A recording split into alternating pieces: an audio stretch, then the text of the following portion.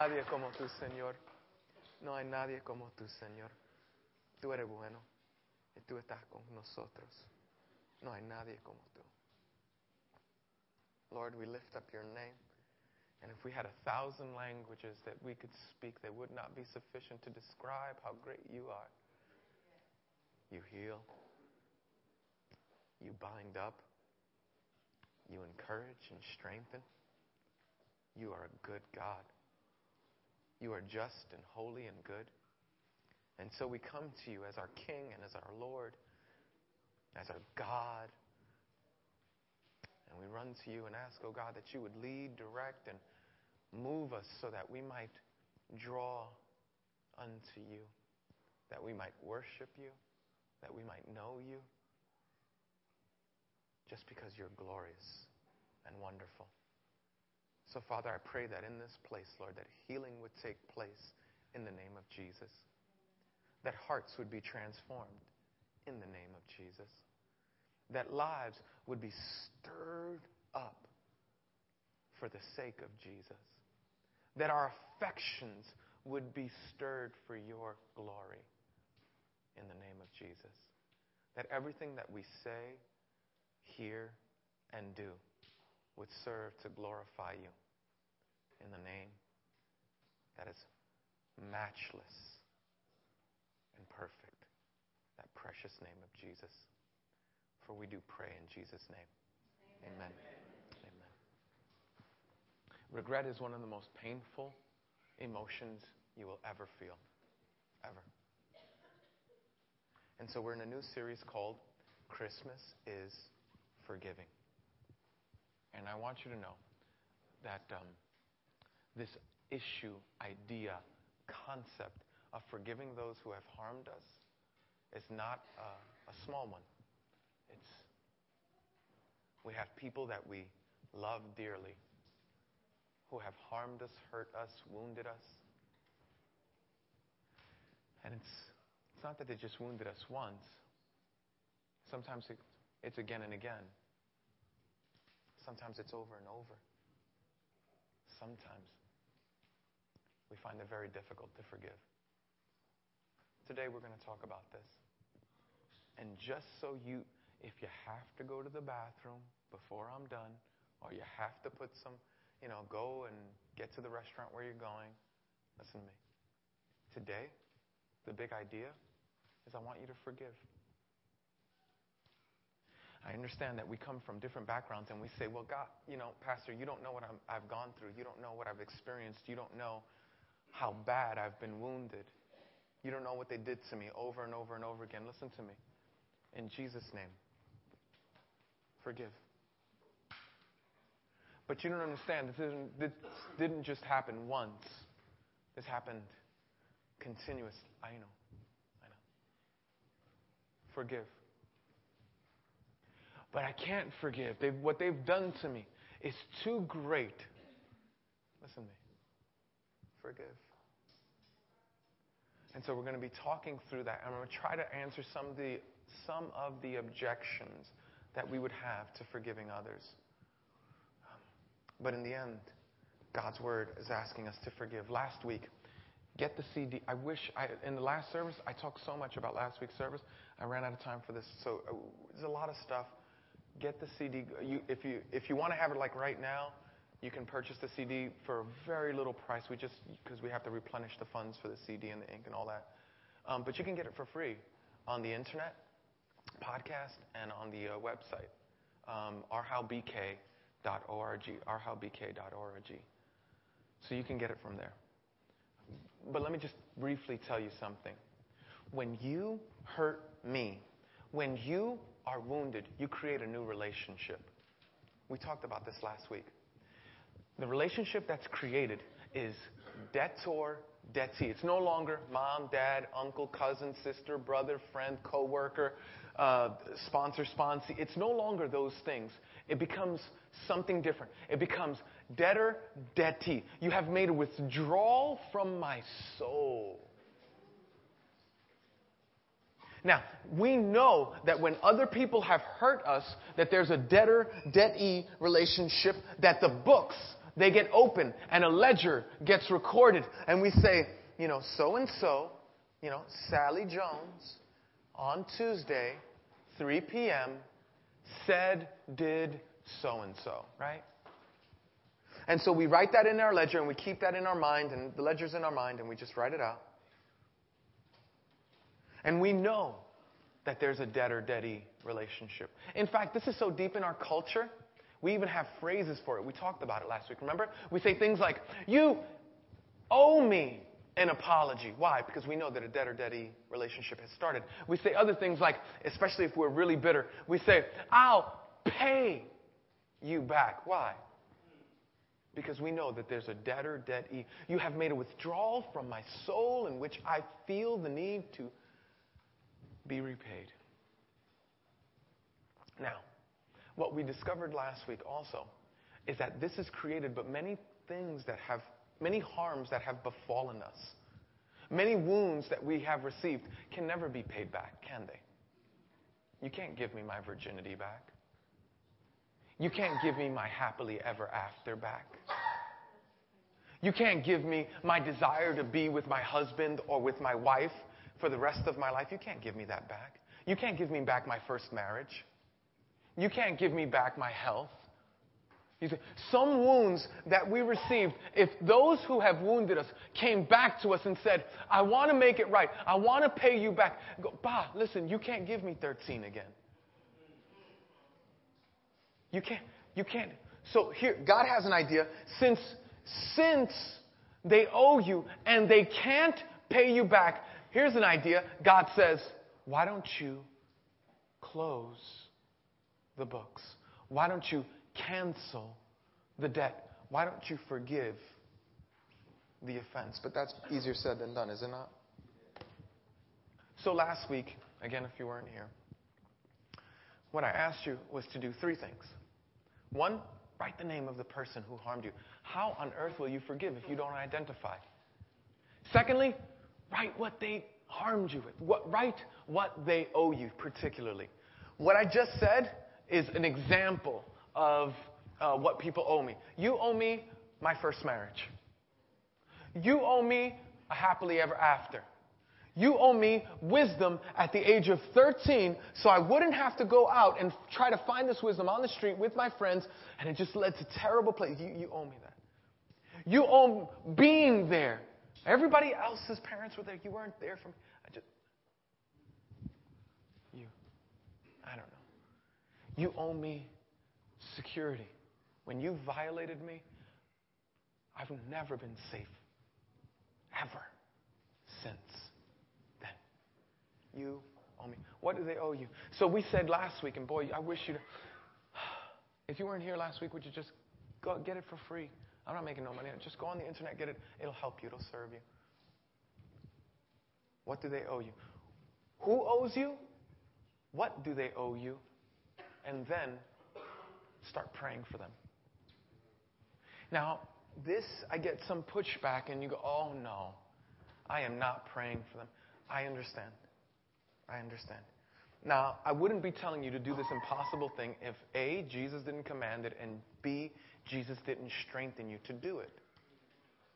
Now, the message that I'm talking to today, for clarity's sake, is geared for Christ followers.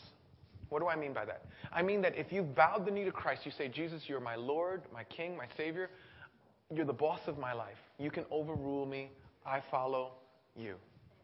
If that's you, this message is for you. If not, then you're sort of, how would I say off? Because now to say you're off the hook means that you're crazy. But to say that you're off the hook, like you're not accountable. How's that? That's a better. You're not accountable if you don't follow Christ. If He's not your Lord, your King, your Savior, your God, then you could just listen in and determine whether you want to be a Christian or not. But for the Christian, this is a command. We're commanded to give. Not for the spiritual person. Not for the person who's sensitive, who meditates, no. For the Christ follower. For the disciples of Jesus Christ. This one is a command. And so, God is commanding us to forgive. So, first thing I'm going to do is in a few minutes, I'm going to ask you to ask me your questions about why forgive, or how do you forgive, or, just ask your questions about forgiveness. Because before we get to the text, I want to address some of those things, because I think that those are some of the things that you're going to be fighting with me. I'm going to read 3 of them, and then you can ask me your own. Is that fair? Are you thinking about them? It's interactive, all right? So don't just sit there. I want you to engage with God's word. The first question that we'll answer is forgiving, trusting. Now, this gets asked in a million different ways. When I forgive him, does it mean that I have to trust him? Now, listen, this is a very powerful question. Now, here it is. Forgiveness is a command. You're ordered to do it. If you're in Christ, you're ordered to do it. Just, yes, sir, got to forgive. If you're a Christ follower.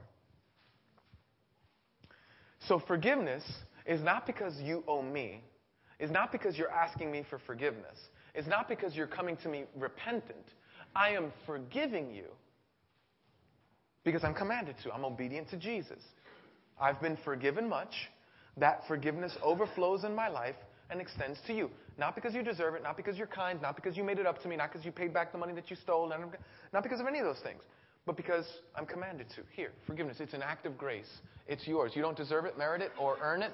I give it to you. It's a gift. Trust is earned. Does that make sense? So trust, as you know, takes a lifetime to create, takes a moment to lose. Isn't that true? Right? You could say 1,000 truths. Tell the truth 1,000 times and say one lie. Right? And it's just easy. Trust is easy to break. So, is forgiveness trusting? Not necessarily. But let me just say this. Because,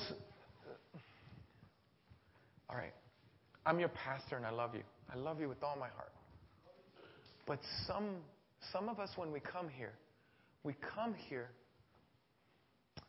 with a heart that's bent on manipulating the people around us. And so it's a wicked thing. And we need to repent from it.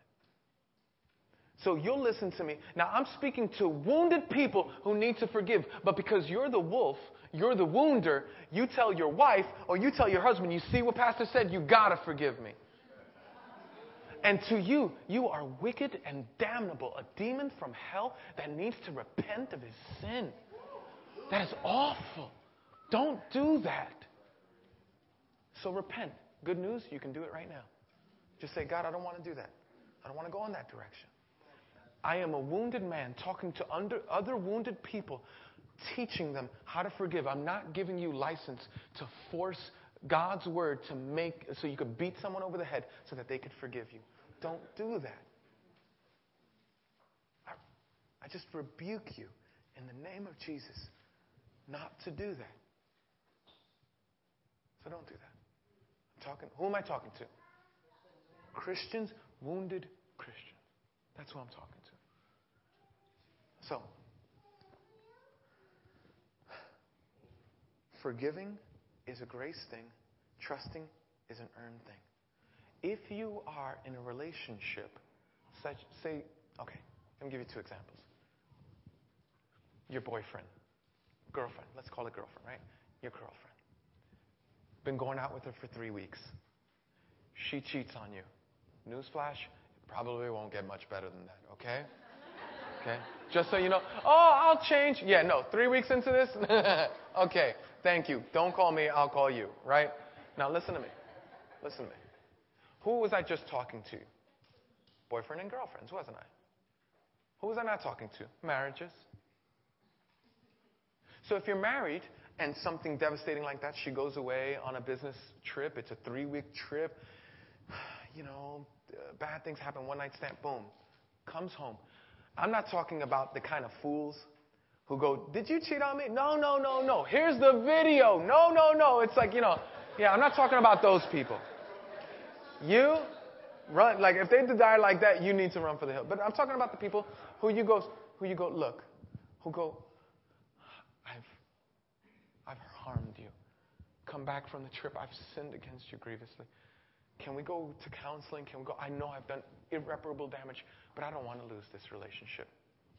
That person, you forgive because you're commanded to forgive. That's immediate. And you start the process of trusting. And that, in my situation, right? If that, and God forbid God should ever test me on these things, right? But my wife, same thing, right? My wife does, and goes out and, oh God, right? Because it's a double whammy, right? Because A, I'm a guy, and B, I'm Puerto Rican, right? So that's, can I get any amens from the Puerto Rican guys in the joint? Yeah, heck yeah. Yeah, Puerto Rican guys have nightmares if their wives held some guy's hand 15 years ago. It's like, oh, God. Think I'm kidding. So that's me, right? So then it's like, okay, honey, here's the deal. You gotta answer the phone when I call. I don't care if you're in a business meeting. I don't care if you lose your job. You gotta answer because this is building trust. You got to give me access to your passwords because this is building trust. Not that I'm going to go on your computer. I just want you to know that I can, and that we're building trust, and that this is something that will develop. You understand that trust is something that's built. Forgiveness is something that's gifted. Does that make sense? Okay, let's keep it moving. If they don't ask for forgiveness, now, everything that I'm going to say to you is coming from God's Word. It's not something I'm inventing. It's not like a Dr. Phil show or anything like that. This is from God's Word. But here it is. How many of your sins were in the future when Jesus died for them? Every one of them. Every one of them. When were you forgiven all your sins? Before you were ever born. Jesus extends his forgiveness to you. So long before you ever, now let me ask you this. When you were like, when you were born, were you like, Jesus, I love Jesus? Is that you your whole life? No? Yeah. Is that you last month? Man, for some of you, not so much. Right? So now watch this. Here's the deal. This is a big deal. Jesus forgives long before you ever asked for forgiveness. So, wait. But they lied to me. Listen to me. Oh, wait. Jesus forgave me the lies and you know the lies, right? Do I even have to bring them up, right? God, if you get me out of this one, I will do I will tithe, I'll wear a suit, I'll come to church every Sunday, twice on Wednesday. And it's like, not so much, right? So, wait, Jesus has forgiven me my lies because any sin that you commit to anybody else, you also commit to Jesus. Do you understand that, right? It's like if you sinned against my kids, you understand that you've sinned against me as well. You harm my kids, you understand that you've harmed me as well. You get that, right? So any sin that you've ever committed to anybody, Jesus takes it personal because they're his kids.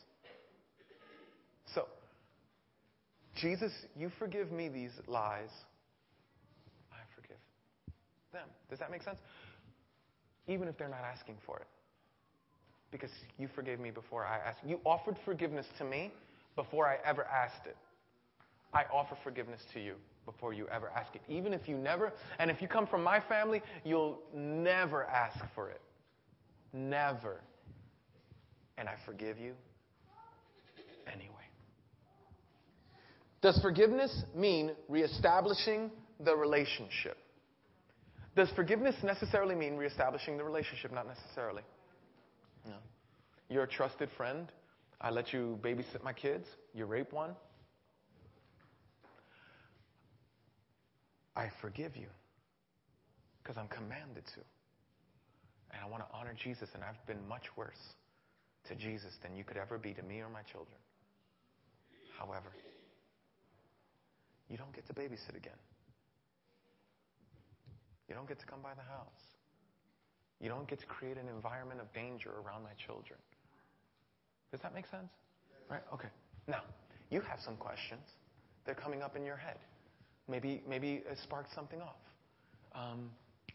Shoot out a question. How do you forgive someone if you lose a loved one? So you lost a loved one. How do you forgive someone like that? Okay. How do you forgive someone if they're no longer here? Right? They're passed away, they're dead, or they're out of touch. It goes back to how forgiveness works. Forgiveness is not dependent on whether the person is present, whether they're alive or dead. They could have harmed you 50 years ago. So does that make sense? It's not contingent. I'm not forgiving you for you to receive forgiveness. I mean, if you receive the forgiveness, just like Jesus forgave me long before I ever received the forgiveness, I'm extending the forgiveness to you, whether or not you receive the forgiveness, or if you never receive the forgiveness, but I'm extending it to you because I'm commanded to. It's a grace thing and it's a blessing, because then you don't beat me twice, right? Then you don't beat me when you sinned against me, and then you don't beat me every day after, right? Some of us have a reoccurring sin happening against us, but it's not because they continually to sin against you. You just simply haven't forgiven, so you relive it. Okay. Any other question? Yep. How do you know, Jay? That's a great question. How do you know if you've really forgiven a person? That's going to be the stuff of what we do today. Now, here's the thing. When you have bitterness, unforgiveness, malice against someone, what happens is you tend to hold on to it for a while. Isn't it true? Yeah. So, number one, you need to be obedient to God's word, but you also need like a creative way of forgiving them. Let me give you my text for why I believe you need a creative way or a memorable way or a moment in time that you can point to about forgiveness. When Jesus died for our sins, where was it? Anybody know where it was? No. When he died for our sins, he died on a cross, did he not? And he died on a cross on a hill called Calvary. Everybody remember that? So now, when Satan comes up to Jesus and he says, "You see Susie? You see how promiscuous she's being? You see Johnny? You see he's going back to using? You see Sue? She's going back to her ways and all that other stuff." Jesus has a way of pulling back from the past and go, "Oh, but wait, I paid for that on the cross. I paid for that on the cross." Now watch this. This is powerful. You and I need a memorable moment like that. And we're going to create that for you today. Okay? So that's a little bit ahead in the message. Any other questions? Bang.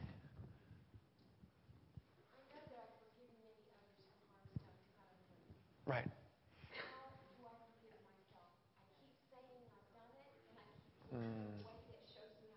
Yeah, I love that. Okay, now this is a great question. I know that to a certain extent I've forgiven others, but how do I forgive myself? Okay, this is very key. The way you forgive yourself, and I'm not sure I would use exactly those words, but just to use your words, the way you forgive yourself is by going to a higher authority. Here's what I mean by that. I've sinned, and it's a grievous sin. I feel terrible about it, right? Now, I have my opinion about the sin, and God has his opinion about the sin. Now, if I'm in Christ, I'm forgiven, right? Now, whose opinion matters more? Mine's or Jesus's? Are you sure? No, come on now. Some of you don't believe that. Are you sure? Okay, so Jesus's opinion is more important than mine. So Jesus says, I'm forgiven. Now, do I overrule Jesus? That's the question. Sometimes in the thinking we do, right? So here's what we do. We call that what it is, a sin. The sin of idolatry. Here's what I mean by that. When I refuse to forgive myself over something Jesus has forgiven me for, what I'm saying is that my opinion is more valid, important, and holds more weight than Jesus. So I go, Jesus, forgive me for this sin. Because the sin here is not that I haven't forgiven myself. The sin here is that I'm an idolater. I worship my own opinion more than yours. And so I'm gonna turn back from that, and by faith, I receive your forgiveness. Not because I deserve it, merit it, earn it, but because you're really, really good. He is. Any others? Bam.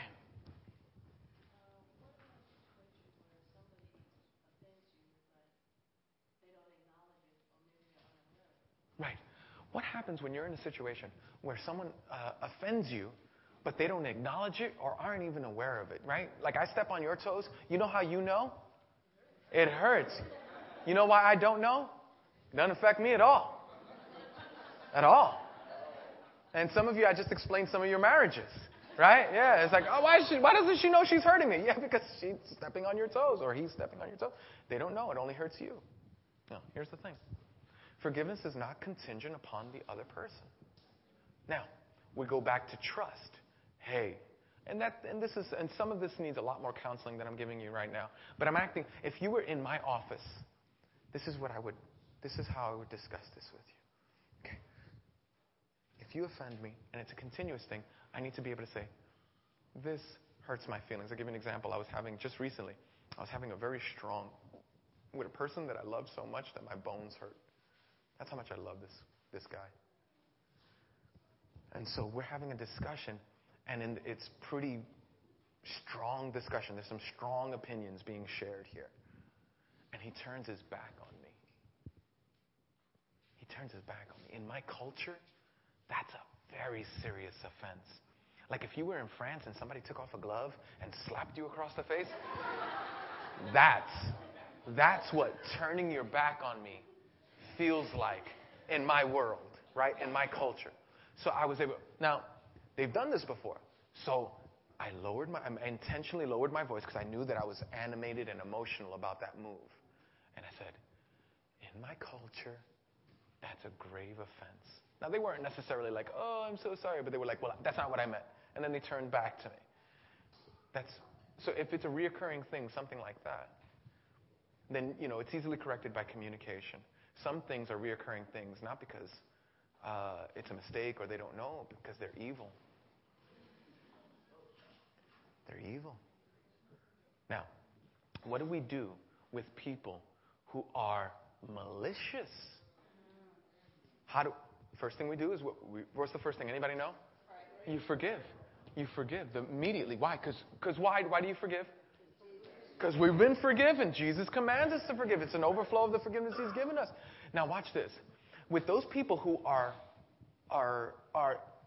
have malice against us, there are three. I want you to remember this for the rest of your life. This is how you deal with those people. There are locks, police, and guns. That's how you deal with them. Okay?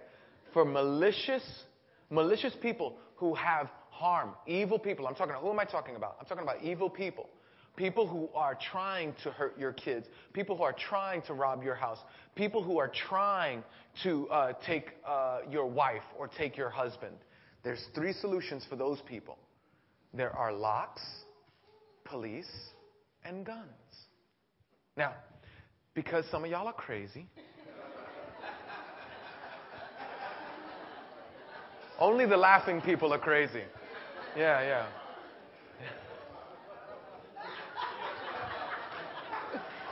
Okay. So, here's what I mean. Here's what that looks like practically. Person breaks into your house. Maybe they were a friend at one time. Breaks into your house, starts stealing stuff. Locks. You lock the window, you lock the doors, you get a better security system, cameras and all that other stuff. That's locks. They break into your house, they steal something. That's police. You see them breaking into your house. They go to jail for 5 years, and now you see them coming through the window again. Load the gun. Do you understand? Someone, you go and testify against someone, and they say, when I get out of jail, I'm gonna get you. And you go, okay, they're in jail for 12 years. You find out, and all of a sudden, you see them in front of your house. Right? You go upstairs. You lock the door. You call the police. You load the gun. Does this make sense? So, but this is a very rare, now watch this. Very rare, right? Because what's going to happen? One of you knuckleheads are going to give this talk, oh, you should listen to Pastor Ed, and this is all you're going to hear of the message, right? The whole message, I'm going, forgive, and you're talking about one for your mother, one for your father, one for your... That's not what we're doing here. That is I'm talking about evil, malicious people. We probably haven't met one or two in our entire lives. And we haven't met any that we couldn't address with the first two. I'm talking about someone's going to rape you. Someone's going to rape your children. That's the extreme. You defend your family, is what I mean. Does that make sense? It doesn't matter. Some of y'all are still going to, I'm going to have to go to your court trial because you shot somebody for scratching your car. Pastor Edmonds said guns. I was like, all right. Okay, so with that being said, are there any other questions that you have? We're going to just run. Okay, go.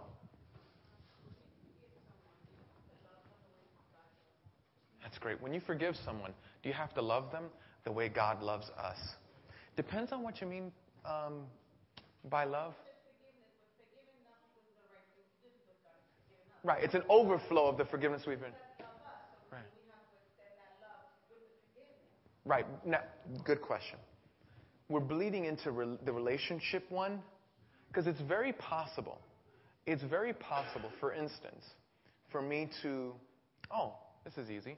I have family members that I can't get a return phone call from them, right? It's been a long time since I've used and all that other stuff, but I just can't get a return phone call. I burned that bridge too terribly, and I can't get a return phone call. I absolutely love them, but I don't have a relationship with them. I'd like it, but I don't have it. So that might be the place that you find yourself in. I love you. I wish you well. I pray for you. I extend forgiveness to you. But in some situations, it's not safe for me to be in the same room with you. It's not safe for me to communicate with you by phone because you're malicious. And so, like that. Now, let me see if I can talk into one. Okay. All right. So I think we've answered those questions. All right. Now, what we're going to do is we're going to go into God's Word, and we're going to see how God's Word, how God's Word helps us heal from bitterness, anger, rage, malice, and all that. Now, I'm going to ask you to stand because we do that because it's God's Word, and it's like a big deal. All right. Now I want you to read along. Unfortunately, we're not going to have, as you realize, we've had some technical difficulties, so it's not going to be on the screen. But we're reading from Matthew chapter 18, verse 21 through 35. Now, the person who's speaking here, I need your full attention. I need your full attention as you're looking for the person who's speaking here is Jesus, right? Pretty big deal. So Jesus is going to speak, and he's going to speak in a parable. Now, here's the thing. A parable is what you ask, what's a parable? A parable is a heavenly story or it's an earthly story with a heavenly meaning. It's more than that, but it's not less. So now, here's why it's important. When you read the Bible, if you read the Bible only one way, you will misread the Bible. Here's what I mean by that. When you read history, do you read history the same way you read science? Of course not. Of course not. When you read poetry, do you read it the same way you read the newspaper? Of course not. So when you read poetry, when God says, I wish to gather you under my wing, God is not saying that he's a chicken. Right? Oh, I wish I could gather you under my wing. No. God is using poetic language. When you and I say, you're the apple of my eye, we're not saying that you're a part of our anatomy. What we're saying is that we have a great deal of affection for you. So, first thing is we're reading a parable. So we can't pull every single detail out of the parable or else we'll miss it.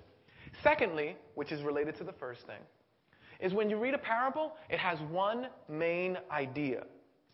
So what happens, and this has happened throughout church history, people dissect the parable so much that you can actually walk away from this parable and think that you could lose your salvation. And nothing could be farther from the truth. This has nothing to do with losing or gaining your salvation. This has everything to do with forgiveness. And so we don't mind the parable for every single detail because that's not the way. Have you ever had it? Don't you hate when people do that when you're giving them an example? You know what? When you heard me, it's like, going to a restaurant. And we're not in a restaurant. That's not the point. I'm trying to give you, Don't you hate when people do that? Yeah. God doesn't like it either. So don't do it. Okay? Just get the big idea. So there's three things we need to know about parables. Number one, there's one main idea. Everybody say main idea. That's right. Parables have one main idea. Secondly, we have to ask, who is God in the parable? Always. Someone represents God. We have to ask that question. And then we have to ask a more piercing question. Where am I? in the parable. Who is God? Where am I? What's the point? Who is God? Where am I? What's the point? What is it? Who is God? Where am I? What's the point? Whenever you hear Jesus speak a parable, ask those three questions. You can ask a fourth one. Where's Satan? But sometimes he doesn't show up. You can. But it's, who am I? Where is God? What's the point? With that, we're going to read Matthew chapter 18, verses 21 through 35. I'll read it to you. Then Peter came to Jesus and asked the Lord, how many times shall I forgive my brother or sister who sins against me? Up to 7 times? Jesus answered, I tell you, not 7 times, but 77 times. Therefore, the kingdom of heaven is like a king who wanted to settle accounts with his servants. As he began the settlement, a man who owed him 10,000 bags of gold was brought to him. Since he was not able to pay, the master ordered that he and his wife and his children and all that he had be sold to repay the debt. At this, the servant fell on his knees before him. Be patient with me, he begged, and I will pay back everything. The servant's master took pity on him, canceled the debt, and let him go. But when that servant went out, he found one of his fellow servants who owed him 100 silver coins. He grabbed him and began to choke him. Pay back what you owe me, he demanded. His fellow servant fell to his knees and begged him. Be patient with me and I will pay it back. But he refused. Instead, he went off and had the man thrown into prison until he could pay the debt. When the other servants saw what had happened, they were outraged and went and told their master everything that had happened. Then the master called the servant in. You wicked servant, he said. I canceled all that debt of yours because you begged me to. Shouldn't you have had mercy on your fellow servant just as I had on you? In anger, his master handed him over to the jailers to be tortured until he should pay back all he owed. This is how my heavenly Father will treat each of you unless you forgive your brother or sister from your heart. May God bless the hearing and the reading of his word. Pretty convicting, right? You almost could go home at this point, right? Like, okay, yeah, all right, I got a lot of work to do. I know, me too. I was working on this. I don't work on my sermons alone anymore. I work on them with another pastor because, we that our house is a movement. And we plant churches in different places. So the same sermon that you're hearing now, if you were in Staten Island, you could hear the same thing. James preach it in Staten Island. It's pretty cool, right? Just because we're going to touch a lot of people's lives. It's what you're investing in, and it's beautiful. Well, who's God in this parable? Anybody know? The master. Who are you? You could say wicked servant. Who are you? Yeah. And the point is simply to forgive. Who's God? Where am I? What's the point? God is the master who's benevolent and kind and gives us what we don't deserve. We are the wicked servant who've been forgiven much, yet can't forgive a little. And the point is, forgive. Now let's look at it a little bit more closely. Then Peter came to Jesus and asked, Lord, how many times shall I forgive my brother or sister who sins against me? Up to 7 times? Jesus answered, I tell you, not 7 times, but 77 times. Now, a couple of our translations, because this Greek word, you understand that the New Testament was written in Greek, and it has to be translated into English. The New Testament in Greek, the Old Testament in Hebrew, a little bit of Aramaic sprinkled in, but it's basically Greek and Hebrew, right? Greek, New Testament, Hebrew, Old Testament. Okay. So when you translate some words, sometimes it doesn't come across. It's not that it doesn't come across, it's difficult to translate.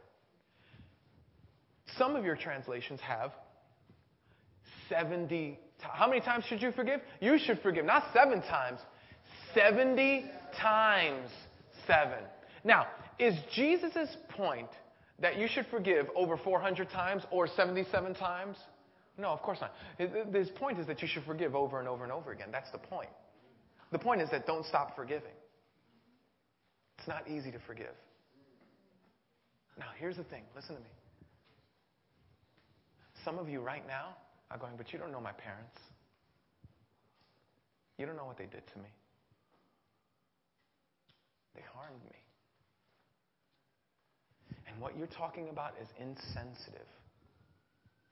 And I know that if I gave you that microphone right there, and you came up here, and you shared your story with us, every one of us would be in tears. And every one of us would be angry at the person that you shared it about. And in the end, every one of us would have to say, forgive. Because you've been forgiven.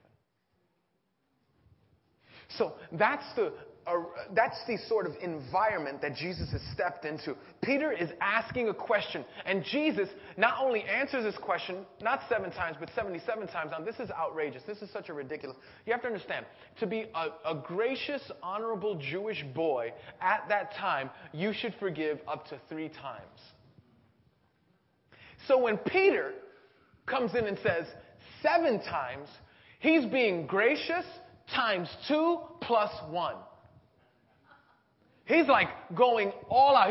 He's saying the impossible thing. Like how many times should we forgive? 7 times? And everybody's like, oh, gasp. Never. And Jesus says, no, you missed the point. 77. 77 times 7. 7,777. Like, you should forgive and forgive and forgive and forgive and forgive and forgive and forgive. So your questions about how many times should I forgive? Yeah, it looks a lot like that. It looks like not keeping count. It looks like, listen to me. You know why? Because the question that Peter is asking is really this: how can I keep the books? How can I keep the books open? How can I keep the debt on log? That's what.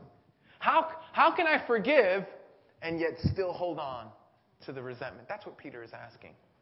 And Jesus is saying, you missed my point. Close the books. Not 7 times, 77 times, 7,000 times, 7 million times. You forgive and you forgive and you forgive. Then, after Jesus answers his question, he gives him a story, the parable that we just read. And in the parable, Jesus is trying to reinforce the question that he just answered. So you understand the context? Peter asked a question, Jesus answered it, now he's giving him an illustration on trying to understand his answer. Therefore, the kingdom of heaven is like a king who wanted to settle accounts with his servants. Now, what does money have to do, or settling accounts have to do with forgiveness? Everything when Jesus is talking about it. Because listen to me. Jesus knows intuitively, this is not something I made up. This is something that's been in God's words for thousands of years. That when you when you offend someone, you owe them a debt. So Jesus, when he's talking about forgiveness, talks about settling accounts because he's telling you the same thing that I've just been telling you for 2 weeks. That when you sin against someone, you open up a log and you write down in the ledger, and those accounts need to be settled. Therefore, the kingdom of heaven is like, Jesus continues, therefore, the kingdom of heaven is like a king who wanted to settle accounts with his servants.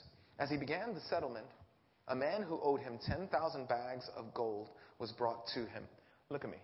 Anybody know how much 10,000 bags of gold are? Yeah. Listen to me. Listen to me. It's meant to be an impossible number. Let's call it $1 billion. Okay? Let's call it $100 billion. Let's call it $1 trillion. It's an impossible.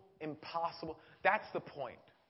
The point is that here comes this guy who has an impossible to pay debt. A debt that he could never pay. Now, let me ask you a question.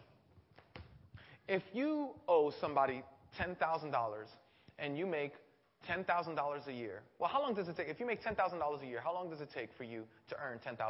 Anybody know? It takes a year, right? If you earn $10,000 a year, it takes $10,000. Now, if you make $10,000 a year and you owe someone $10,000, how long does it take for you to pay them back? Yeah, some of you, you all have to look at some of your credit cards, right? Some of you are still paying for your brand new Windows 95 computer, right? Yeah, you're like paying it off. How long does it take to pay this $1,200 computer back? Yeah, I know. It's like Windows 8 now. But you're still paying off Windows 95. Why? Because it takes a longer time to pay than to earn. Isn't that true? Sure. This guy owes an impossible amount. As he began the settlement, verse 25, since he was not able to pay, obviously, the master ordered that he, his wife, his children, and all that he had be sold to repay the debt. Now, even if all that happened, he still wouldn't have been able to come anywhere close to what he owed. At this, the servant fell on his knees before him. Be patient with me, he begged. I will pay everything back. I will pay back everything. Now, look at me. Can this guy pay this debt back? It's crazy. He knows that. His master knows that. Listen to what his master does. The servant's master took pity on him, canceled the debt, and let him go. Took pity, canceled the debt, let him go. Just listen to me. That's a description of salvation for some of us. It's a description of salvation. God took pity on us. Certainly not because we were asking for forgiveness. We were running in the other direction. God took pity, canceled the debt, and restored us to a relationship with him. That's what he's done for us.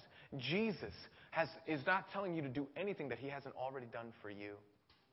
I love that. I used to have a boss that said, he would say this to me. He said, now, Edwin, I'll never ask you to do something that I haven't done myself. I love that. I love that. Jesus has done this for us. But when that servant went out, he found one of his fellow servants. Now watch this. Oh, wait, I'm sorry. I skipped a verse. Verse 27. The servant's master took pity on him, canceled the debt, and let him go. Okay. Verse 28. But when that servant went out, he found one of his fellow servants who owed him 100 silver coins. So let's call the debt $1 billion. Okay? Let's just brand the debt $1 billion. I've heard everything from 10 million to 100 million to a bunch of different things. But let's say it's $1 billion. That's how much the guy owed. He found someone on the street who owed him $1,000. That's what he did. He found somebody on the street who owed him $1,000. Now let me ask you something. To you, is $1,000 a lot of money? Anybody know? For me, it is. Right? I don't know how much you make. Y'all don't pay me that well. It's $1,000 to me. I'm kidding. I'm kidding. $1,000 is a lot of money, right? Do you get that? Here's what Jesus is saying. That the wounds that you and I receive are very real. I think that there's two sides of the ship that we can fall off. We can either say, I'll never forgive you. I'll never extend forgiveness. I'll never, what you've done to me is too great. I'll never. There's that side. And then there's the other side that says, oh, it's no big deal. No problem. No worries. No, Jesus doesn't want you to fall off of any side of that ship. What he wants you to do is he wants you to say, okay, yes, this sin is a real sin, and it really hurts. Now, if you tell your kids you're not going to the park with them, and you told them that you were going to go to the park with them, that's like the end of the world for them, right? You tell that to your wife, and she's like, all right, maybe tomorrow. Because different stages of maturity receive different stages of offenses different ways. Does that make sense? Some of us, we need to just accept that we haven't matured fully. And so there are small offenses that mean a great deal to us. And we need to simply accept that's where we're at. And we don't need to compare them to, oh, but that person got, and that person forgave. And that, no. My offenses are my offenses, and they're real to me. Your offenses are your offenses, and they're real to you. And that's fine. So this guy finds a guy who owes him 100 silver coins. He grabbed him and began to choke him. Pay back what you owe me, he demanded. Let me ask you something. Does this guy look like a hero? at this point, the servant? No, he doesn't. Doesn't he sort of disgust you, and don't you shake your head at his actions? Here's the thing. Jesus is talking about you. And he's describing you in this way.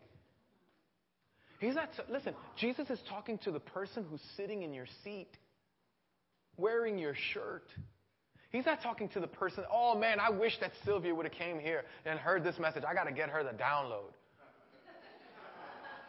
I wish my coworker could have came here. Boy, they could hear this, boy, because I need to forgive them for a lot. I'm not talking about that. I'm talking to the person sitting in your seat. Jesus is describing you. Wicked. But he refused. Verse 30. But he refused, the master, the servant who was. Instead, he went off. Verse 29. His fellow servant fell to his knees and begged him, be patient with me, and I will pay back. Does that sound familiar at all? Just a few minutes before, that's where he was. Because here's what Jesus is illustrating. What Jesus is illustrating is that this guy received so much forgiveness. It's insane for him not to have extended forgiveness. Christian, listen to me. You've received so much forgiveness.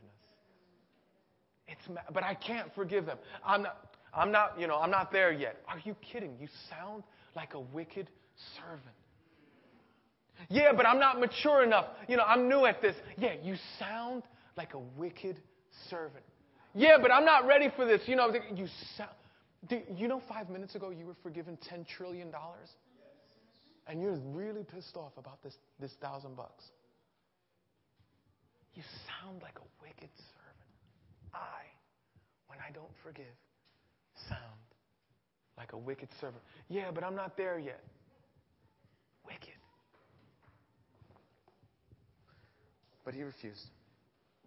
But he refused. Instead, he went off and had the man thrown into prison until he could pay the debt. When the other servants saw what had happened, they were outraged and went and told their master everything that had happened. Then the master called in the servant, you wicked servant.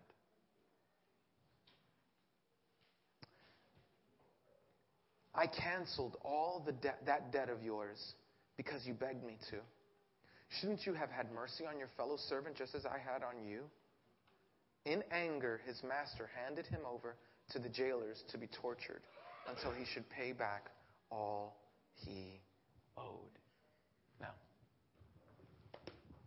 I used to have a friend when I was growing up. I can't tell you his name because one day he might come to the church. He still lives in New York.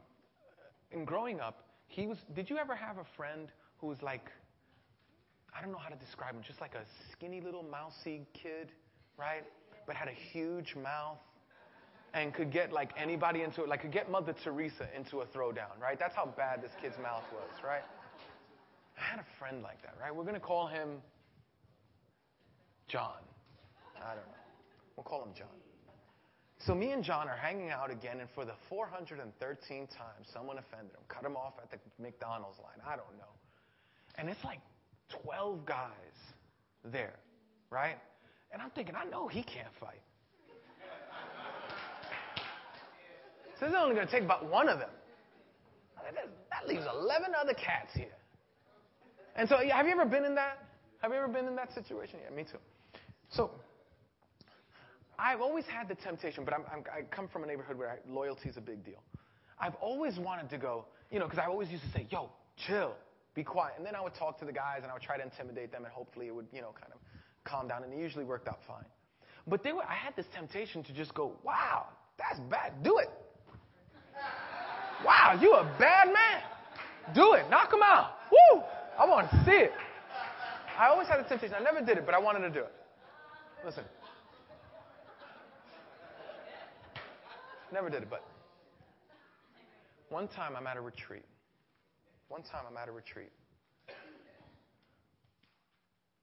And this emotion of unforgiving comes again.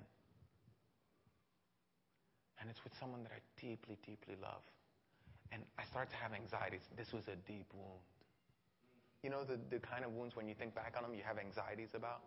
I started to build, and I started to cry. because I'm in a different state, and this person is still hurting me. I'm at a stinking retreat, for crying out loud. And I said, God, kill me. I can't take this anymore. Kill me. I can't do this anymore. I can't. And one word God brought down. It was almost like a lampshade coming down. And it had one word. It was tormentors. And I realized at that moment that God was referring to this scripture. And that it was as if God was like, so Satan is over here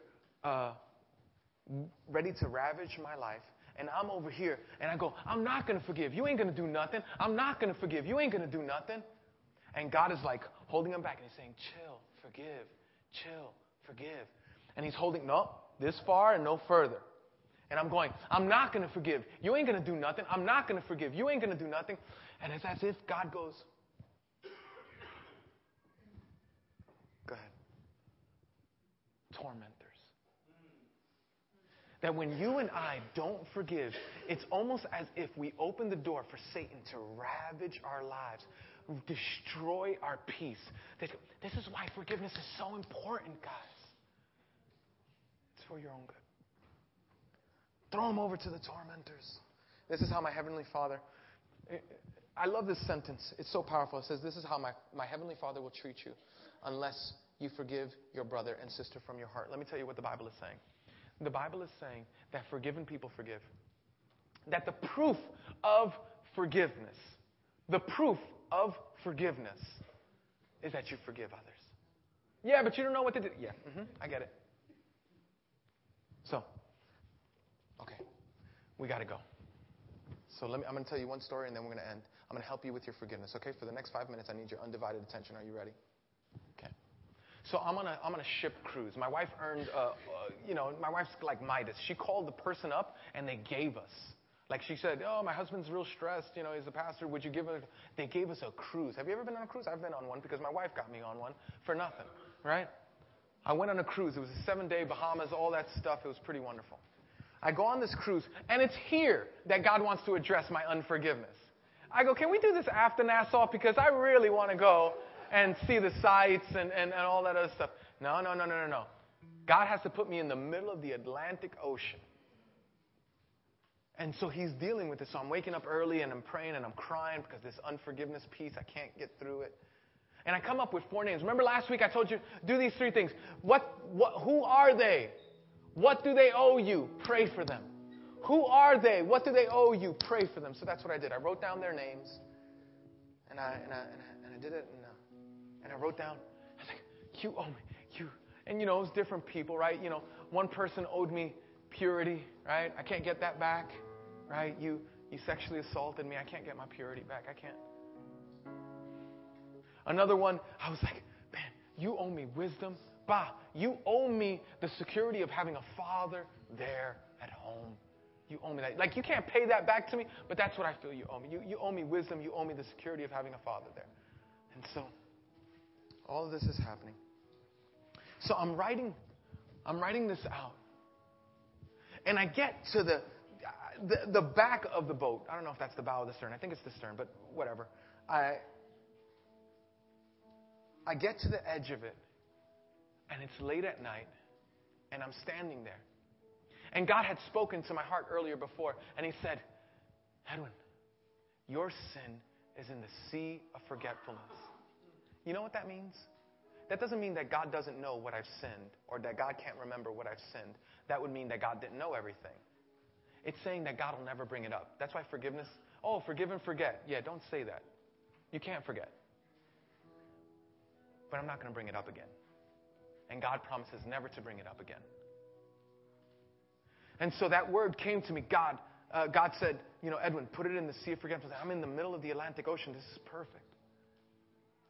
And so I have the letter in my hand. I go to the back of the boat. The boat is cruising fast. You can feel the wind on you. It's in the middle of the night, and God says, let it go. And I go, no. If I let this go, they're going to think it was okay that they did what they did. If I let them go, if I let this go, it's going to get them off the hook and it's going to leave them free to do it to me again. If I let it go, it's all I have. All I have is this resentment that I'm holding on to. And so God said, Edwin, I know, let it go. I can't.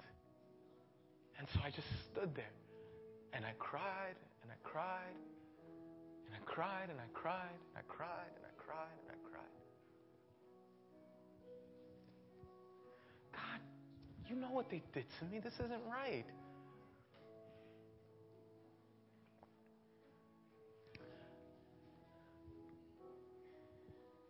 And God forgave me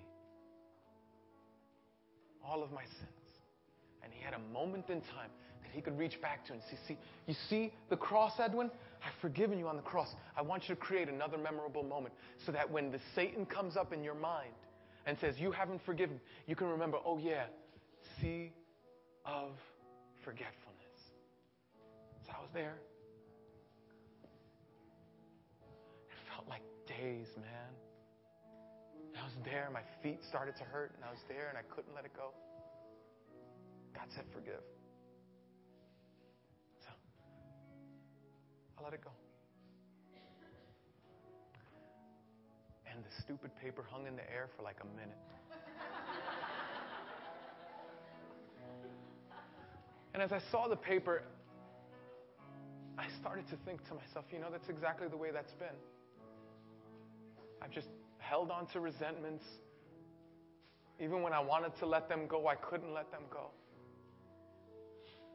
But after a minute or so, the lights in the back of the boat, it just got swallowed up by the darkness. By the darkness. And so,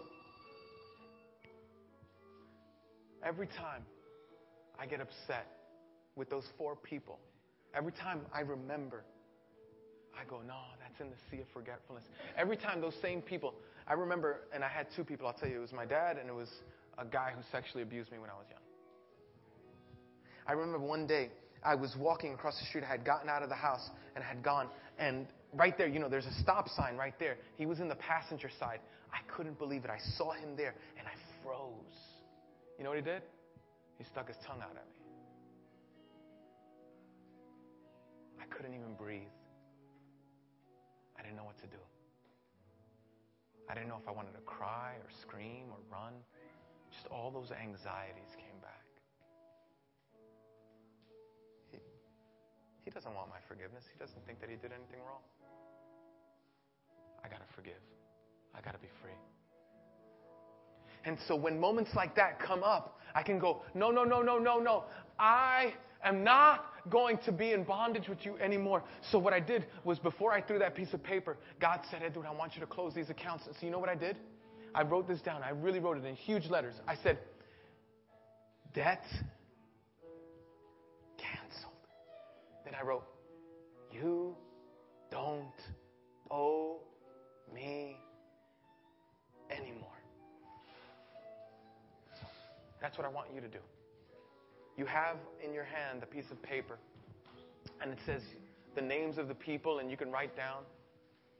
Now, here's what we're going to do. The team is going to sing. Here's what you're going to do. This is a sacred moment. Sacred moment. What I want you to do, if you haven't had the opportunity, I just want you to write the names down. Write it now, even as I'm talking. Of those who have harmed you, those who have hurt you. If you have enough time, write down what they owed you. You owe me purity. You owe me security. You owe me a happily ever after. You owe me my first marriage. You owe whatever. I don't know what it is. I don't know. But listen to me. Write it down. Write it down. Some of you have already done it. It's cool. Then I'm going to give you that creative moment that you can remember for the rest of your life. When you sin and Satan accuses you to Jesus about your sin, Jesus reaches back to a place in time, Calvary's cross. He says, no, remember that day? I forgave them. today, what I want you to do is I want you to put it on the cross so that when Satan comes back and says, but look at what they did to you. You go, no. I've forgiven them. So with great passion, I want you to just punch through.